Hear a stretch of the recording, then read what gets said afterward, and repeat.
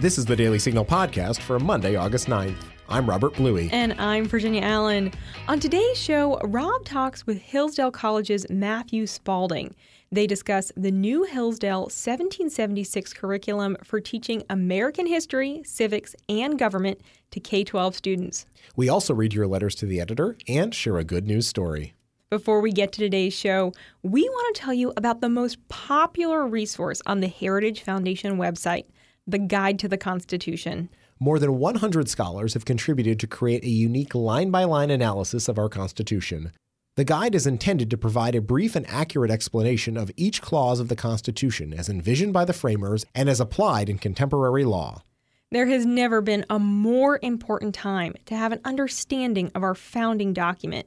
So if you want to learn more about the Constitution, go ahead and visit heritage.org/Constitution, or you can simply search for Heritage Guide to the Constitution. Now stay tuned for today's show, coming up next.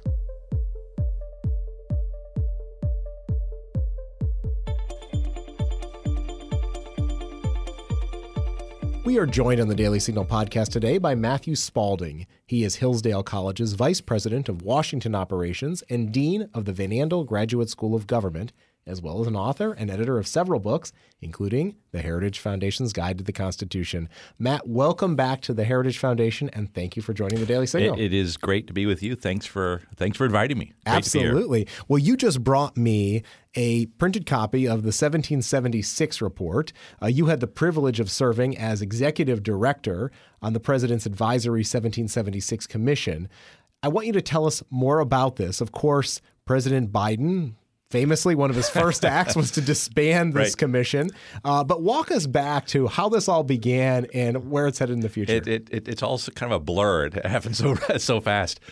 Last year, I took a leave of absence from Hillsdale College and went over to be the executive director of the 1776 Commission, not knowing quite what to make of that and what would happen with it. But we had a crazy idea, which turns out to be one of the reasons why I think everyone was surprised on both sides of the aisle about what it did, which is I went over with the agreement that I would have the ability to actually write a report and get that report out. And so in a matter of about 5 or 6 weeks, we produced a report that was supposed to be the first of perhaps several. It was a 2-year commission. To advise the president about getting ready for the 250th anniversary of the Declaration of Independence. I approached it as a scholar, someone who wanted to write a public document advocating and putting a marker down in this discussion about what is 1776 and what does it mean.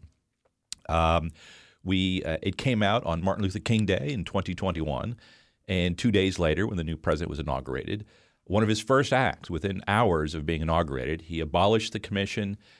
Even before he abolished it, it was taken down immediately from the White House website and erased, if you will. Right.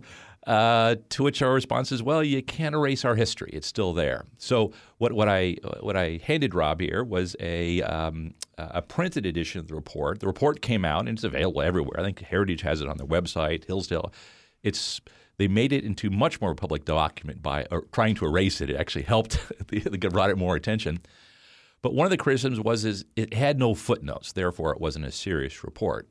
Well, you know me, right? You don't say that to an academic. So that's right. I actually had all my footnotes, and so there's a book version, Encounter book published, which includes all the footnotes to mainstream historians, including, but also some explanatory notes about what we meant by different passages and showing various support. And I mentioned one of the first ones was to credit a senator, Joseph Biden, at the famous Bork hearings of many years ago, arguing about the source of his rights coming from his humanity, not necessarily being the gift of government or the Supreme Court, which was a quote to our favor. So, that's right. I did quote the incoming president of the United States. Fantastic. Well, one of the things that was happening, of course, during the time that President Trump created this commission, months prior, he gave this really outstanding speech on July 4th, 2020, at Mount Rushmore. In the months that preceded that and followed that, we had this major debate on issues related to our nation's founding and race and a whole host of other things happening in our country. And we continue to have that discussion today. And so thank you for the contributions that you've offered. What is in store for the work that going forward? I know that Hillsdale recently had reconvened the commission and had a meeting. I mean, do you intend to continue doing this work? Well, one thing, if I could make it just a little bit of a historical note, is it's important for those who are interested in the immediate things going on and the fights people are in at school boards and whatever wherever the current debate is occurring, to realize this has been going on for some time. I've been working on these things for decades. My time here at the Heritage Foundation and a lot of the writing I did when I was at Heritage were about these questions. And of course, Hillsdale has been around for a long time, and now I'm with Hillsdale College working on this. So this is not a new debate. This is a new form of the debate, and I would suggest to you that it's been radicalized in a way.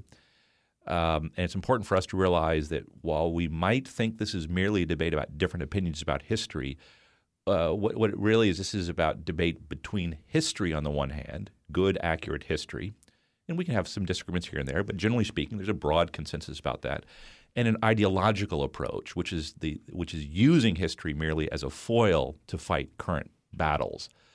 So it's there's both that broader perspective and the immediate perspective, I think, is really important to keep in mind. Which that then brings me to the Hillsdale's curriculum. Hillsdale's been involved in K-12 education for decades. We have a lot of charter schools we write the curriculum for. We have professors that have been writing about these things. So this is nothing new to us, and the college has been involved in this debate about what America means since its own beginning in 1844. This is really it's kind of civic education, history education is what it's all about. So in that sense, it's not a new thing at all. The new immediate thing, of course, is the particular debate that has occurred in the country between that really was stimulated by the 1776 Commission that was then abolished in an executive order trying to turn the country towards equity outcomes, really engage this broader debate about what is going on. Well, within that context about debate over whether 1776 is good or not, we redoubled our efforts at the college to take a part of a larger and ongoing curriculum project, which will continue, and put out for the public, which is say it's free to anybody who wants to use it, homeschoolers, schools, parents, teachers, a particular curriculum on all of civics, all K through 12, and American history having to do with the founding, the Civil War, again for K through 12. So that portion of it is readily available, and we did put that out there to contribute to this ongoing conversation about the importance of our own history. Well, I can tell you I am really excited about this as a parent of soon-to-be 7th grader and soon-to-be 4th grader because I see it firsthand. I take a very active role in their education, have conversations with them, particularly around what they're learning in history. Of course, in 4th grade in Virginia, they make the trip to Jamestown and see some of those historical sites. So one of the questions I have for you is, and one of the things that stood out for me is the fact that you said that this is a curriculum created by teachers for teachers, not by some government bureaucrat or journalist, as famously they've done with the 1619 Project. Why was it important for you to take this particular approach and make it accessible for teachers in this way? That's a great point. One of the things I've written about for a long time and pointed out, but also in the commission. The commission's report, I made a point of making this point, which is that the federal government has nothing to do with curriculum. It has no authority. Indeed, by law, it's prevented from shaping a curriculum. And that's an important thing. I mean, much of the debate we have today is centered around what the federal government is doing here, there, whatever it might be. That points us in a different direction, which is, say, downward. States are very important. They set standards, but really it's school boards and then it's teachers in classrooms, right? The way teaching occurs is in particular classrooms with particular students.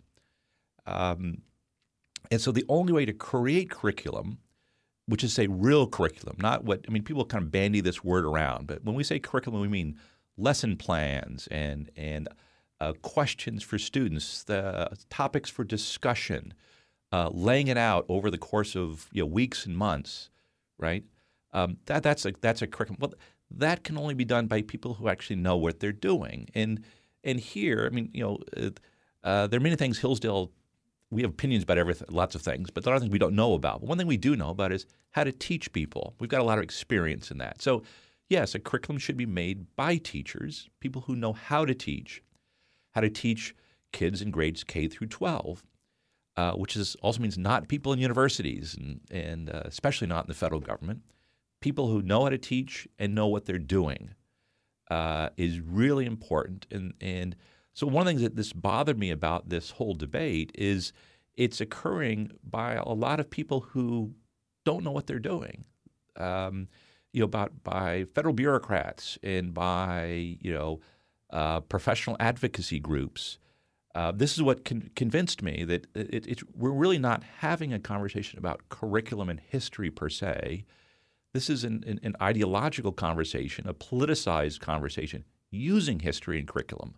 Well, they shouldn't be using students, K through 12 high school kids, for that purpose. We need to get back to the good old-fashioned notion of teaching them good, accurate, honest history. That's absolutely right. And for our listeners to know, I mean, the 1619 Project, which was something that was envisioned by Nicole Hannah-Jones at the New York Times, in addition to being a lengthy magazine article, also had a corresponding curriculum, or they would send copies of the magazine to school districts across the country. So it is happening on the left. We certainly know that. But you brought up a point about teaching the truth about American history. Why is that so important for our listeners to understand the significance of that, and why do we need to reground ourselves to that point? Right. Good point. The mistake that is often made, and is especially going on right now with, say, the 1619 Project, and this occurs from this happened before, it'll continue to happen, is we tend to look at history backwards. That is, there's something we want to argue about right now, and we look back in history to merely find what we're looking for. Well, that gives you a jaded, but at very least inaccurate view of history. The best way to understand history is to try to understand it for itself. What did they think? What did they know? What were they doing? Now, I also firmly believe that history should be taught, warts and all, the good, the bad, and the ugly. And there are a lot of imperfections and flaws in American history, slavery being the most important, the barbaric practice, which was at the center of the American political debate almost really from the beginning, if not before the beginning. We should teach that too. But the accurate history of that is not to look backwards looking for evil and barbarism and systemic racism. The answer is to study history, because what you see then are a lot of people, some who advocated slavery, and I make my students learn that too, but a lot of others who saw the bad of it, the evil of it, and acted so as to live up to the principles of the Declaration of Independence and bring America over some period of time and through a civil war to live up to those principles. And that's a noble heritage and something that is great about this country that ought to be taught to our students rather than merely throwing it all out because of the flaws and imperfections, which are admittedly there and ought to be taught too. What is your advice or call to action for our listeners? The curriculum is available on Hillsdale's website. As you said, it's free. It's meant for public school teachers, private school teachers, homeschoolers. But if you are in a setting where you don't have direct control, say you're a parent of a public school student, how can they best go about engaging with their teacher, their child's teacher, or their school to make sure that they're using Hillsdale's curriculum? One general thing I would point out, going back to my point about how the federal government really has nothing to do with curriculum. It's the state level. It's the school board, it's school districts, it's local schools. One thing is to remind everybody that this is not a lost cause by any means. I have another topic of conversations is where the universities are and where they're going. But they have virtually nothing to do with this other than coming up with bad ideas. But the real conversation about curriculum is at these lower levels, and it gets more important as you move down in those lower levels, which means there are lots of opportunities for parents and people interested in their local communities to get involved. So one call for action: people should just get involved in these curriculum discussions wherever and whenever they can. And I think we're seeing that, and people should see that as a source of strength in American society. In terms of what we, Hillsdale, have to provide, Hillsdale.edu has you can get the curriculum there. We also have a separate website, which is K12.Hillsdale.edu, which has the curriculum and a lot of other things about K through 12 education, and we're doing more and more in that. At the main website, we have a lot of online videos of courses, most designed for, say, college students or good high school students, and we're going to do more of that to apply to K through 12.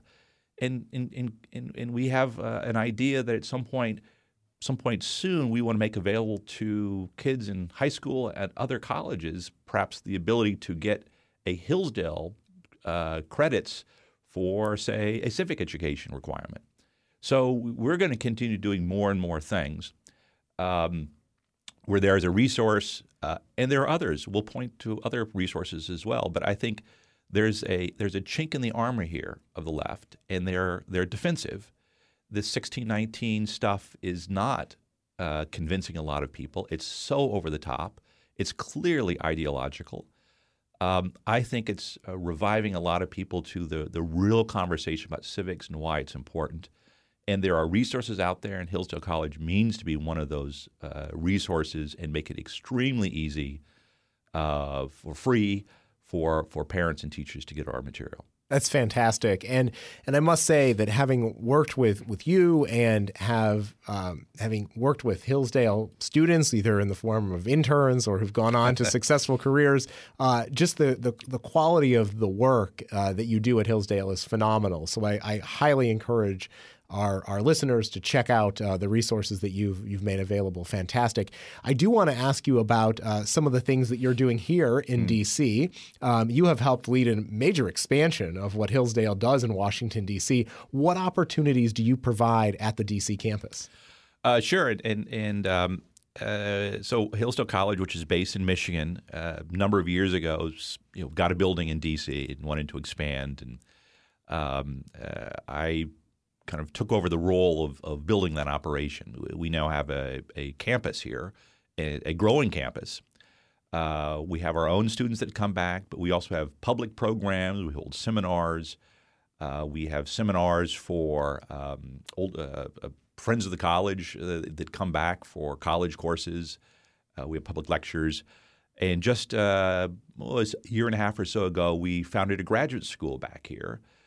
With the purpose of essentially extending Hillsdale's mission, radiating its mission in the nation's capital to working professionals who want to get a Hillsdale education but are also already out there writing speeches, working at think tanks, working in the administration, and whatever it might be.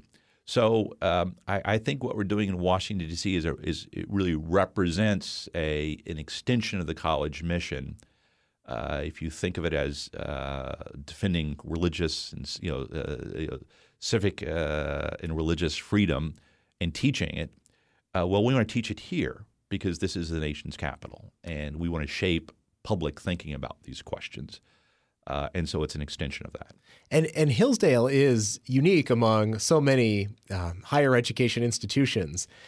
In more ways than one. I mean, first of all, not taking federal money, but can you talk more broadly about how you are the principles that guide a Hillsdale education versus, say, another university? Right. Well, I would say two things are key to the Hillsdale persona, if you will. One you've mentioned, which we're kind of known for, which we take no government money. And I have to tell you that frees us from so much, not just the petty small regulations, but the worry of someone always looking over your shoulder. And we will be the first to extend the hand to anybody else who wants to join us in that pond.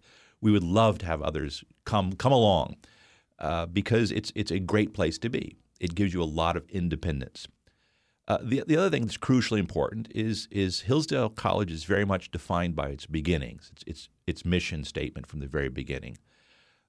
which defines how it's going to teach, who it's going to teach.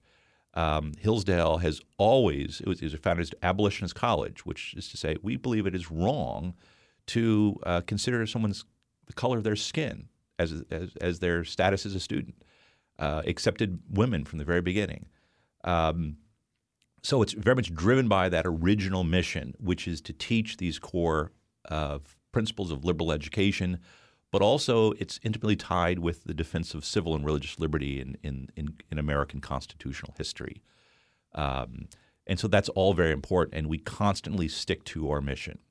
So we have the independence by being free from government, but we are constantly honing that original mission and teaching and doing the things we know how to do best, as opposed to merely taking as much money we can from the government and going wherever the winds of the day take us. Well, we appreciate that principled position that you do take.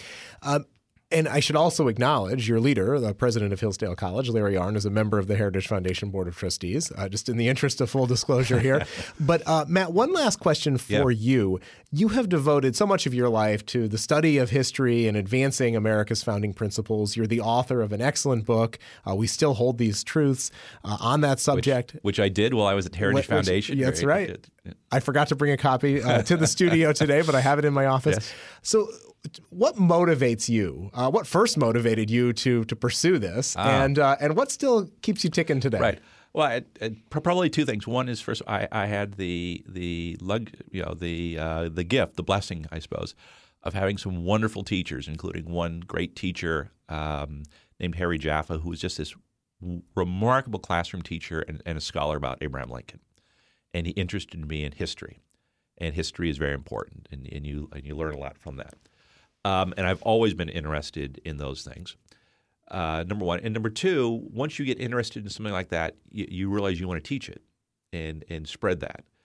And I think the other thing to remind us is that to remember is that in a free country, the teaching and education and the shaping of citizens is crucially important to the future, and getting that right is important.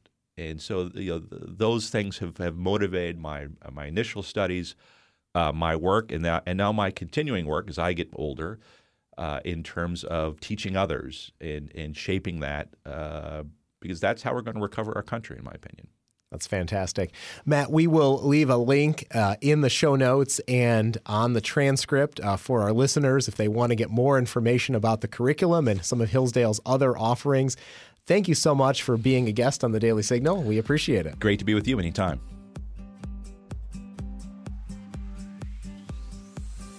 Virginia Allen here. I want to tell you all about one of my favorite podcasts. Heritage Explains is a weekly podcast that breaks down all the policy issues we hear about in the news at a 101 level. Hosts Michelle Cordero and Tim Desher mix in news clips and music to tell a story, but also bring in Heritage experts to help break down complex issues. Heritage Explains offers quick 10 to 15-minute explainers that bring you up to speed in an entertaining way. You can find them on Apple Podcasts, Google Play, Spotify, or wherever you listen to your podcasts. We even put the full episode on YouTube. Thanks for sending us your letters to the editor. Each Monday, we feature our favorites on this show. Virginia, who's up first? Gary Brown writes, Dear Daily Signal, I always learn from each item I read in the Daily Signal. That's why I appreciate the time and effort of every member of your team, and why I share the fruits of your labor with friends and family. And in response to Rachel Del Giudice's documentary and article, Life on a Border Ranch, Cut Water Lines, Downed Fences, Stolen Property, and Dead Bodies, Kenneth Stinson writes, Thank you for your excellent article on ranch life on the border in Arizona. This piece is the best video journalism article that we have seen. You get straight A's for this composition. Your letter could be featured on next week's show, so send us an email at letters@dailysignal.com. Never has it been more important for us to fight for America. Each day we see the penalties of progressive policies across our nation. Our elections are under assault. Our economic freedom is on the decline, and our culture is turning its back on the founding principles that have made us the freest, most prosperous nation in history. That's why the Heritage Foundation developed a plan to take on the left and take back our country. The Citizen's Guide to Fight for America provides a series of Heritage-recommended action items delivered on a regular basis to your inbox. Make an impact in your community and in our country. Sign up for the Citizen's Guide at heritage.org/Citizen's Guide and join in the fight for America today. We are once again joined by the Heritage Foundation's Bernadette Breslin, an intern in our Young Leaders program, who will tell us about a good news story today. Bernadette, over to you. As trite as it may sound, age is but a number. Irma Black, widow of the Navy's first Master Chief Petty Officer, knows this best, even at 100 years old. To properly celebrate her centennial, a naval base in Florida flew Irma on a helicopter where she circled around a ship named in memory of her late husband, Delbert Black. Delbert was the first enlisted representative to the Chief of Naval Operations. He was also a survivor of the Pearl Harbor attack. But Delbert wasn't the only veteran spouse in his marriage. According to Fox News, Irma herself chose to enlist in the Navy during the Second World War and served as a seaman first-class storekeeper. Her service was permitted under the Women Accepted for Volunteer Emergency Service program. In addition to getting an aerial view of the USS Delbert D. Black and an aerial tour of neighboring Jacksonville, the naval base also welcomed Irma onto the ship's chief's mess. There, she had the opportunity to get pictures with crew members after being presented with a framed photo of the crew. Having celebrated 50 years of marriage before her husband Delbert passed away in 2000, Irma was most grateful for her over-the-top birthday present. And as World War II veterans, we thank Delbert and Irma Black for their service. Bernadette, thanks so much for sharing that story, and we're going to leave it there for today. You can find the Daily Signal podcast on the Ricochet Audio Network. All of our shows are available at dailysignal.com/podcasts. You can also subscribe on Apple Podcasts, Google Play, or your favorite podcast app. And be sure to listen every weekday by adding the Daily Signal podcast as part of your Alexa Flash Briefing. If you like what you hear, we would really appreciate a review and a 5-star rating. It means a lot to us and helps us spread the word to even more listeners. And be sure to follow us on Twitter at Daily Signal and Facebook.com/The Daily Signal News. Have a great week. The Daily Signal podcast is brought to you by more than 500,000 members of the Heritage Foundation. It is executive produced by Rob Bluey and Virginia Allen. Sound designed by Lauren Evans, Mark Guiney, and John Popp. For more information, visit dailysignal.com.